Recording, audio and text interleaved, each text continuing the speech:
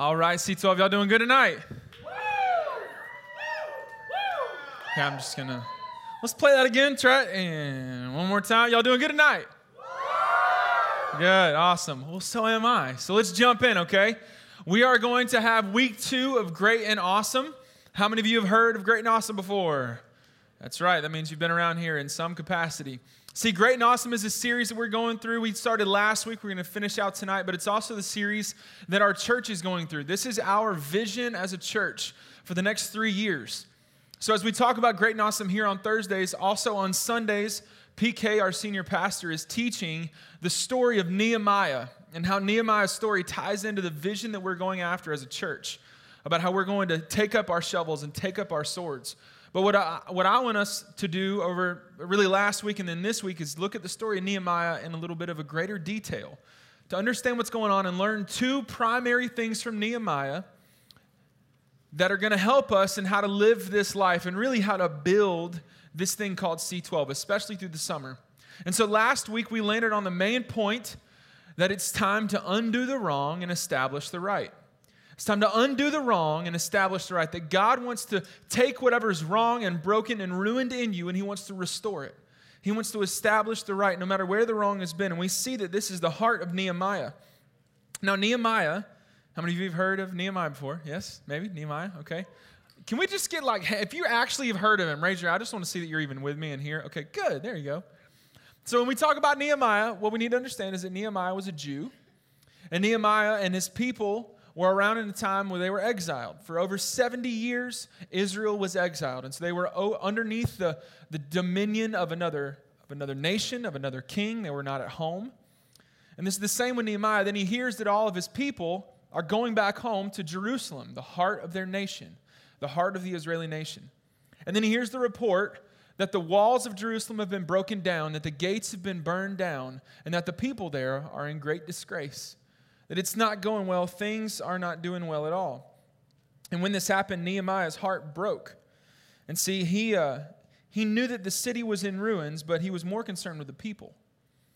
That he wanted to restore what was ruined in Jerusalem. And the thing is, that's the exact same as God when it comes to you. That God wants to take what is ruined in you and He wants to restore it. He wants to take all of the wrong and He wants to establish it in the right way. He wants to heal you. He wants to mend you. He wants to follow the model that we see in Nehemiah. He wants to undo the wrong and establish the right. So tonight we're going to kind of take that thought and piggyback off of it and keep going. But what I did last week, I want to do again this week too. Is anyone in class, in school? Anybody taking classes right now? Oh, bless your heart. How many of you are not taking classes? That's what I thought. Okay. So since you're not, I thought I'd just go ahead and give you the answers. There's no reason to draw this out. Let me go ahead and give you the answer. If you want to follow along in the bulletin, write down some notes. We left you some space. But the main point that we want you to understand tonight, to piggyback off of last week, you ready? Is this. It's time to stop living for me and start living for we. It's incredibly grammatically correct. I understand. I was an English major. But listen, it's easy. It rhymes. You can remember it. It's time to stop living for me and start living for. All right, 2 of you are. Was that fun? Was that exciting? Whee! Yeah. Like the pig in Geico commercial? No. It's time to stop living for me and it's time to start living for we. We collectively. So tonight we will learn that it's time to stop living for me and it's time to start living for me, or for we. Time to stop living for. Yep, you're welcome. So, yep. Time to stop living for me, start living for we. And here's where I see this play out all the time. Everything for me comes back to sports. That's just what happens. And that again, the enemy's in the room. I don't want to hear it, bro. Don't want to hear it. He said roll tide in case we're going to pray for him later. Yeah, clearly roll tide. Okay. There it is. Now, when I think about this element of me versus we, I think about teams. I think about sports. And there's one in particular that I really think of. How many of you watched? I can't believe I'm going to do this. How many of you watched game 1 of the Hawks last night? I know. Oh, man. Oh. My left knee hurts because of watching what happened to DeMar. You know what I'm saying? So it was bad. We're playing that. How many of you didn't have no idea what's going on with the Hawks right now? All right, bless your heart. We're going to pray for y'all, okay? This is Atlanta. You should be true to Atlanta. We are in the Eastern Conference Finals for the first time in franchise history, okay? And we lost game 1. There, just bring it down for a second. Let's be real. And we're playing the Cleveland Cavaliers. Now, how many of you know who the star of the Cleveland Cavaliers is? LeBron James. LeBron James. How many of you ever heard of LeBron James? Who has no idea who LeBron is? Yeah, that's what I thought. Get out of here. We all know who LeBron is, okay? Now, I'm going to make a comparison that a lot of sports experts like to make. Because LeBron came into the NBA in 2003, and he came in the NBA at the exact same time that someone else came into the NBA. LeBron came straight out of high school. This guy came in after his freshman year at Syracuse. He was the 3rd pick in the draft. LeBron was the number 1 pick. He had just won the national title the year before, and LeBron was the player of the year in high school. His name's Carmelo Anthony. How many of y'all ever heard of Carmelo Anthony? Don't cheer for him. Get out of here. I'm going to tell you why you shouldn't cheer for him in a second. So we compare LeBron and Carmelo all the time in this game called basketball. I love basketball. I played basketball all growing up. And when we compare these two, they are 2 of the greatest basketball players on the planet. But they have 2 incredibly different career trajectories through their NBA seasons. Let me tell you a little bit about LeBron James in case you don't know him. LeBron James has 2 NBA championships, 4 MVPs, 2 NBA Finals MVPs, 2 Olympic gold medals, an NBA scoring title, and the NBA Rookie of the Year award. He has been selected to 11 NBA All-Star teams, 11 All-NBA teams, including today named first team All-NBA, and 6 All-NBA defensive teams. And he is the Cleveland Cavaliers' all-time leading scorer. And the most important thing of all this stuff that he would tell you are those 2 rings he won while he was in Miami. Now let's look at Carmelo. Why are you laughing? Carmelo Anthony has 3 Olympic gold medals. He has an NBA scoring title, averages over 25 points for his career game. He has 8 All-Star appearances and 0 trips to the NBA Finals. He actually has the worst career playoff record of any person in NBA history. Forbes magazine called him the most overpaid player in the NBA. 2 totally different trajectories, 2 totally different stories from 2 of the greatest players, call it what it is, of all time. Now, why in the world do they have 2 totally different trajectories? I would argue because of the principle that we're learning tonight. One of them plays basketball and has the tendency to play all about me. And the other one has the tendency to play all about we.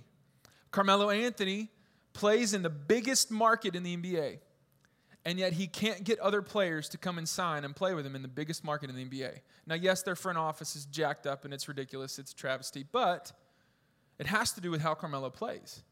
And yet LeBron James plays in one of the smallest markets in the NBA, and everyone's willing to take less money to play with him. Because one of them, Carmelo, has a tendency to play all about me. And while LeBron James has a tendency to play all about we. He's one of the greatest playmakers for his teammates in NBA history. But listen, the Hawks have to play him right now, okay? I love watching LeBron play. I do not like watching LeBron play right now. I don't like it at all because I'm true to Atlanta and Damari's knee isn't blown out and we got a chance, right? Maybe? Okay, yeah. Sure, I don't know. Because see, here's the thing. When you get someone who's a leader and you get someone that rallies everyone else around him to start playing for we, to start living for we instead of just for me, you become a formidable team. You become a very hard team to beat. You become almost unstoppable. And so we've actually seen there are stats that show that LeBron James is one of the greatest NBA playoff players of all time. He has more 30-point, 5-rebound, 5-assist games of anyone in history. Last night, he broke Michael Jordan's record. LeBron James understands how to play for we, and then they win titles, and they go far. He might go if they beat the Hawks, which they won't because we're Atlanta, and we win everything. Listen, being an Atlanta fan is like, I've told you this before, is like living in the friend zone of dating. It's like you're always this close and never close the deal. Like, she's always right there, like, but not for you. You know what I mean? It's awful. It's awful. So while playing against someone like that is a formidable task, it is like that when anytime someone and a bunch of people stop living for me and start living for we. And as a ministry, as a group of people, as a collective, we're a team as well. We get to set the tasks that we go after. We get to set the culture of what this place is. And we get to determine whether or not we're going to be a bunch of people that live for me or live for we. That make it about us collectively or just about me. And I think that if we would start understanding that the design that Nehemiah would teach us, the design of how God desires for us to live, is to stop living for me and start living for we, an incredible thing would happen in this place. Histories would be changed. Stories would be changed. Lives would be changed because we see that when this happens in the Bible, histories are changed. Stories are changed. Nations are changed because Nehemiah showed us how to do it. So last week we looked at Nehemiah's story about how in chapter 1 I just told you about what happened. And he's distraught. He is overwhelmed. He is overtaken because his people are in disgrace. Because the city walls of Jerusalem have been broken down. The gates have been burned down to the ground. It's in rubble. It doesn't look good. All the prestige and the glory of what it should be is not happening. And at the end of chapter 1, we see him praying for God's favor because he's going to go ask the king, to which he's the cupbearer.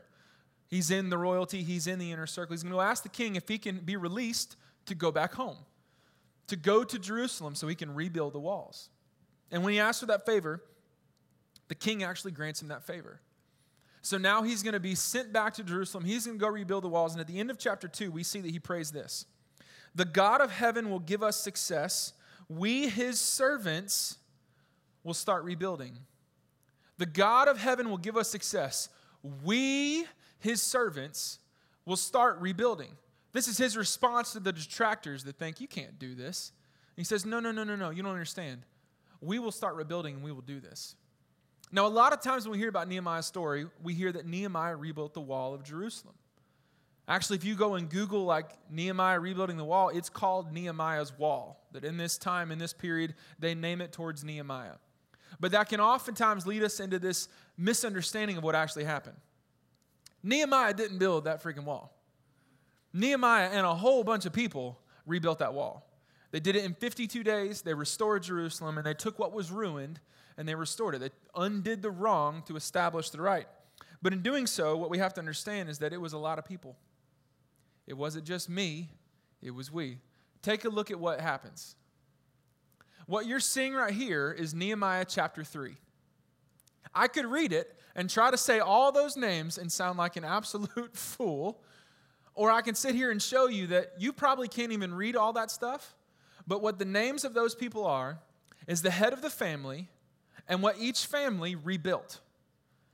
You may have heard that it takes a village to raise a child, which is absolutely true because I got 2 little ones. But I would say it takes an entire community to change history. Nehemiah didn't do it on his own, but it took one man saying, this isn't about me, it's about we, and we collectively have to come together to rebuild what is in ruins. We collectively have to come together and make right what is wrong. And see, when you look at the story of Nehemiah, we see that he was distraught. He was distraught when he heard the report that everything had gone wrong. And so he went to rebuild the walls. But if we can just stop there for a second, the story of Nehemiah is not about rebuilding walls. It's about restoring a city. Because the walls are the veneer. It's the outside. It's how everyone sees you. But the city was in ruins. And that's the heart. See, the story of Nehemiah has far less to do with the walls and much more to do with the city. God is far less concerned with those walls, and he is much more concerned with the city because it's the heart of the nation. And so what Nehemiah is going after right here is the exact same thing that we are going after and that God wants us to go after. God is far less concerned with your perception, with how you are viewed and with your situations, and he is far more concerned with your heart. So last week I asked you, is your city, who you are, is your heart, is it in ruins? Because if it is, what God wants to do is restore that. And so while Nehemiah is going to teach us how to live this out personally, he also shows us how to do it communally. Because when Nehemiah saw the state of the city, it broke his heart. When he saw the state of other people, it's what broke his heart. So my question to you is, when you look at those that you love, just like Nehemiah did, and they're in ruins, does it break your heart? Do you honestly care if someone you know is sick and hurting and in need? Not just physically, spiritually. Does it break your heart if those you love don't have Jesus? Does it hurt you somewhere inside to know that those that you love are dying? Because for Nehemiah, it broke his heart and it triggered everything he was going to do. And if we would all start to understand that this place is not for us to live for me, it's to live for we, histories would change. In the same way that Israel's history changed, histories would change in this place. Now, when I first got here, about 8 months ago or so, middle of the fall, there was a predominant theme that I watched and that I'd heard of that really bothered me. And had to do with the community of this place. I heard that C12 was an awesome place, but it was really hard to get involved. It was really hard to be a part of it. It was really exclusive. There were a lot of people here that were all about me before they were about we. And see, that just can't happen. Because that's not the call that God gives for us to do. And that's not the call of what Nehemiah shows us how to live. And that's not my heart. And so one of the things that I want us to understand is that it's time to stop living for me and it's time to start living for we, not necessarily even for you. It should break your heart that maybe your heart is in ruins, but is it breaking your heart that your friend's heart is in ruins? And what are you doing about it? Are you wanting to rebuild the walls? I think the reason why there's a misunderstood element of this ministry, and I think we're fixing it. I do. I don't think it's the same. I think that this is a much more inviting place than maybe it was before. I think that this is a place that people enjoy coming to. But I want this to be the place that during the week, this is the night you look forward to. I can't wait for Thursday so I can be here to be around those people and experience what we're going to get to go after together. And I think the reason why we've missed the boat is because of our view and our understanding of church. Just church, period. Because the church is a hospital. And healthy people don't go to the hospital. Now, don't hear what I'm not saying. I'm not telling you that if you feel like you're healthy, you shouldn't come. It's actually the opposite. All of you should be here because none of us are healthy. And so this place isn't about you building up your walls and your perception. It's about restoring your heart. And it isn't about you. It isn't about me. It's about we. It's about collectively being a place and understanding that we're all in the exact same. We all need to come to the hospital every week to get healthy because we're all jacked up. We've all done stupid. We all got baggage. We've all messed up. We all carry around shame and guilt, and you're no different than anyone else in this room. But the truth is there's freedom in Jesus. And you don't have to hold on to it. And so you come here to hear about it because the way that you can be healed of all those things, whatever you walked in here with, whatever's caused your city to be in ruin, you can walk in here and find healing in Jesus. And then once you find healing, you go and look at your friends that need it and you bring them in. If you had a friend, right now I want all of you to think about one person. Think about your best friend, like your bestie. Like friendship bracelets, right? For me, I'm thinking of my wife. No, we don't have friendship bracelets. We got wedding rings, okay? I think about my wife. She's my best friend. I want you to think about that person in your life. If they were physically sick and dying and in need of help but couldn't get it on their own, where would you take them? The ER, the hospital. How many of you, if you had a best friend right now that was physically sick and dying, you would say, oh, that sucks. Well, like being your friend. Or how many of you honestly would say, all right, get in the car, let's go, I'm taking you to the hospital? How many of you would say that? Because you love them. I shared the story back in February. My wife almost died. We both literally thought she was going to die. Scariest moment of my life. We had a miscarriage back in February that brought on some pretty serious complications. She was bleeding out, and it wasn't stopping. And I watched this happen in my bathroom. And so the first thing we did is I said, babe, put on clothes. We're going to the hospital. And so we went to the fire station that put us in the ambulance that took us to the hospital so that my wife could be saved, so that she could be healed, so that she could be healthy, and she could live. None of you would ever think that I would do anything other than that, because she's my best friend, and I love her, and I want to see her live. See, when your friend is sick and dying, you take him to the hospital. So whenever you think about your best friend or those that you love and they don't have Jesus, why aren't you bringing them to the hospital? Because if they don't have Jesus, they're sick and they're dying. Spiritually, they have no hope. And what they need is a Savior. What they need is healing, and they find it at the hospital. So why aren't we bringing them to the hospital? I'd say it's one of two things. You either actually don't believe this, or you actually don't love them. Because if you loved them, you'd do whatever it takes to get them to the hospital so that they would live. See, it puts it in a different perspective when we take it out of this whole, like, oh, I got to invite people, I got to be like an evangelist, it's going to be awkward and uncomfortable, and I don't want to do it. But the truth is they're dying, and they need help, just like you do. So the place you bring them is where you find help, to the hospital. And the moment we all collectively stop looking at church like this place exists for our perception to look better to other people, and we start realizing that this is a place that every single one of us need to be because we all need help, everything changes. This is not to build up your walls, it's to restore your city.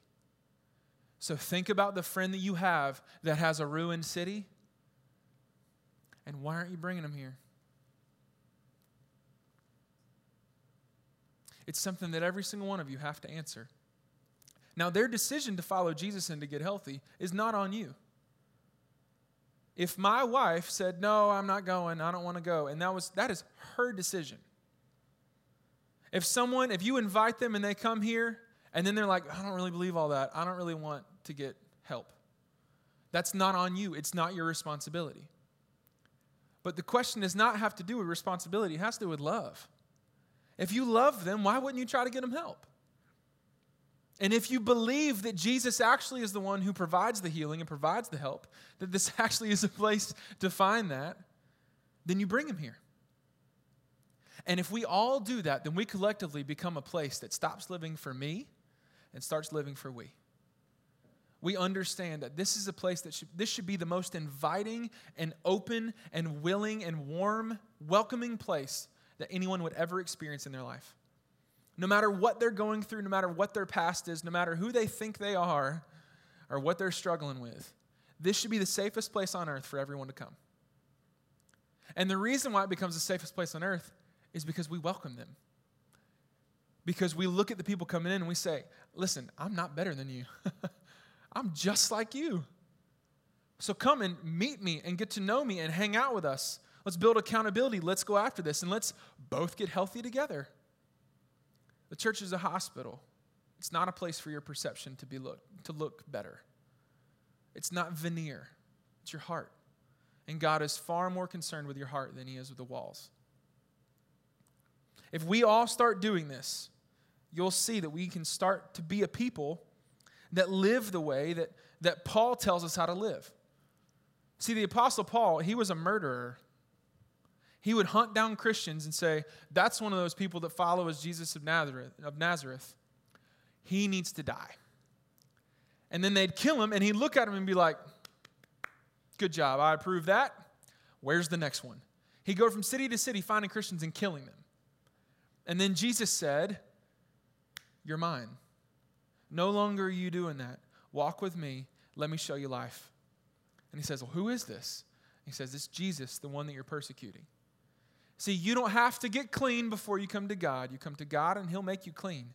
You don't have to go and get right before you come to the hospital. You come to the hospital because you need help. So you come here, you hear the news of Jesus, and then it doesn't matter what your past is, because Paul is worse than all of you. Jesus will heal you. And then Paul shows us how to live. How do you actually do this? How do you actually become someone that stops living for me and starts living for we? And he shows us in Colossians chapter 3. I want us to read this together. So open up to Colossians chapter 3. If you want to use the Bible, it's under your chair. You can open up to YouVersion on your phone if you brought your own, whatever it is. I want us to read through this together in Colossians chapter 3. This is a blueprint for how all of us at C12 should live. Every single one of us in this place. Colossians chapter 3, page 1184, if you need some help. And we're going to go in verse 12. Colossians 3, verse 12, Paul says this to the people in Colossus. That's why it's called Colossians. Verse 12, therefore, as God's chosen people, holy and dearly loved, clothe yourselves with compassion, with kindness, humility, gentleness, and patience. Bear with each other and forgive one another if any of you has a grievance against someone. Forgive as the Lord forgave you. And over all these virtues that I just said, put on love, which binds them all together in perfect unity. Let the peace of Christ rule in your hearts, since as members of one body you are called to peace. And be thankful. Be thankful for what you get to do. Let the message of Christ dwell among you richly as you teach and admonish one another with all wisdom through psalms and hymns and songs from the Spirit, singing to God, same thing we get to do, with gratitude in your hearts. And whatever you do, whether in word or in deed, do it all in the name of the Lord Jesus, giving thanks to God the Father through him. And listen, I know we can do this. And the moment we do, this becomes the most fun place that you're going to experience. And I believe that this summer, there is no greater time to do it than right now. That's why the last 2 weeks we've been saying, it's time to undo the wrong and establish the right. It's time to stop living for me and start living for we. Because it's now. There's no reason to delay in this because we're going to give opportunities to have fun, to be inviting, give you ways to bring your friends in, bring those loved ones in. And listen, just time out. I understand social gospel.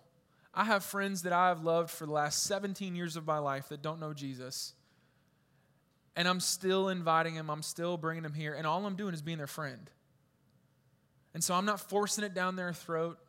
I'm not making them feel uncomfortable and awkward. They're just getting to know me, and I'm loving on them. And through that, they're seeing who I am over 17 years. I get that it's time. This isn't about an invitational tool that you should go and do this. This is not legalistic. This is heart. Do you love them? Be their friend. Invite them here. And then we're going to give you opportunities to do that with a lot of fun. Next week, we're not meeting in this room. If you come into this room, you're going to be like, man, this place is empty. That's what it is. Because we're going to meet over in the other side of the building. So when you come here, we're going to all park over at the children's entrance, which is up top, and we're going to have C12 outside. It was awesome today. I worked outside for like 3 hours. It was incredible. So next week, we're going to be on this big lawn. Think laser show at Stone Mountain, minus the lasers, okay? But that's what we're going to do. And we're going to have food. We're going to have hamburgers and hot dogs there for free. We're going to have Kona Ice there with some snow cones. We're going to have photo booths. We're going to have games, people throwing the football. We're just going to hang out. It's going to be community. It's going to be incredible. It's going to be so much fun. And then through the summer, we're going to continue to build opportunities to have community, to build a place that collectively says, we're going to be about we. We're going to be about more than just me. And notice, I didn't say you stop living for me and you start living for them. I said you stop living for me, you start living for we. You're involved in this. You are a part of this. You have a part to play, and you get to be a part of building something incredible in this place that changes stories, changes histories, changes generations to come. Because what if maybe by chance one of your friends comes to know Jesus and gets healed? And then because of that, he meets some girl, and then they get married, and one day they have kids, and now they get to raise them towards Jesus. And so 3 more people are on this planet that know Jesus. All because maybe for some reason you decided to actually invite them. We're going to have stuff outside of C12 on Thursday nights. We're going to have nights at AMC where after we're done here, there's a movie in June and a movie in July. We're all going to go to AMC. We're going to hang out and go watch a movie together. And we're going to go to a laser show one night. We're going to say C12 is going to a laser show, so let's go hang out at Stone Mountain. And we're going to build fun environments. Maybe we'll shoot the hooch or go up to Helen and raft down that. I don't know. We want this place to be fun. We want it to be inviting. We want you to enjoy being here and enjoy bringing your friends here. And so are there any recently graduated or about to graduate high school seniors? High school seniors? Yes? Yes? This is where you should be. And all your friends, this is where you should be. And if anyone from age 12, our high school ministry, they get to come now into college. And so what we get to do is we get to look at them and say, oh, you're a freshman. This is right where you should be. I've been there too. I know what it's like. Let me help you out. Because it's not easy being a freshman. For all your friends that are at school, for everyone who's away at school right now and coming back this summer, no matter who it is that walks through those doors, if you're in this college age season of life, 18 to 25, somewhere in there, this is where you should be. And I want to build a place that when people talk about us, they say, that's the most inviting group of people I've ever met. And they have a lot of fun. That's what we're going to do this summer.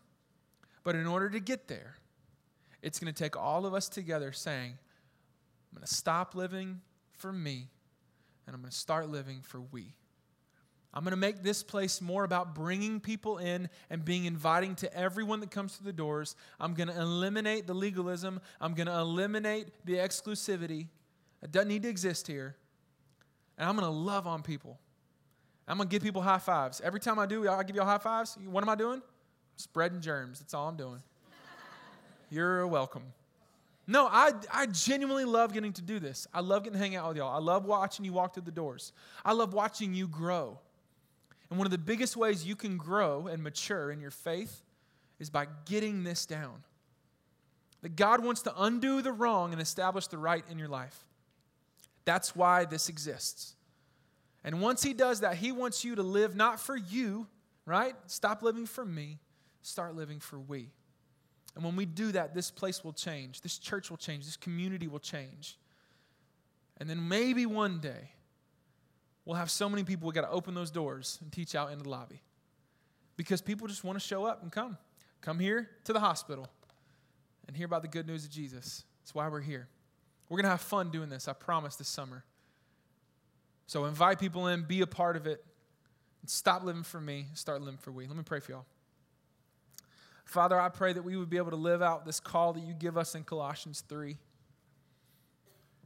Nothing is easier than saying words or making vows or declaring that, well, this is what I'm going to do then. But God, nothing's harder than actually doing it. Having the resolve and the follow-through and the gumption to say, God, you're telling me to stop making it about me. Maybe the church doesn't exist for me to feel better about myself and make other people think that I'm better than I really am.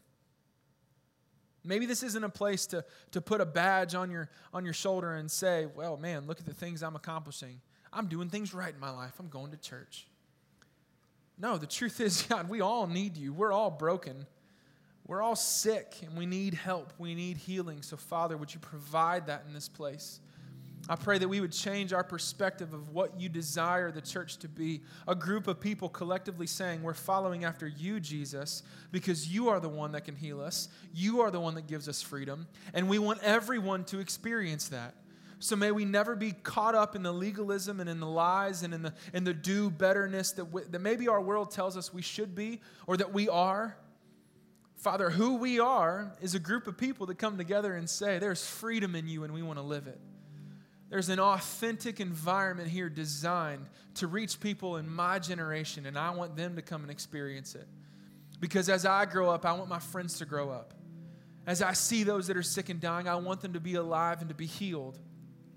So Jesus, it is in your name that I ask that you would work all of these things out for your greater glory, that you would be seen and that you would be made famous in this place. Would we collectively become a people that say, I'm going to stop living for me, I'm going to start living for we.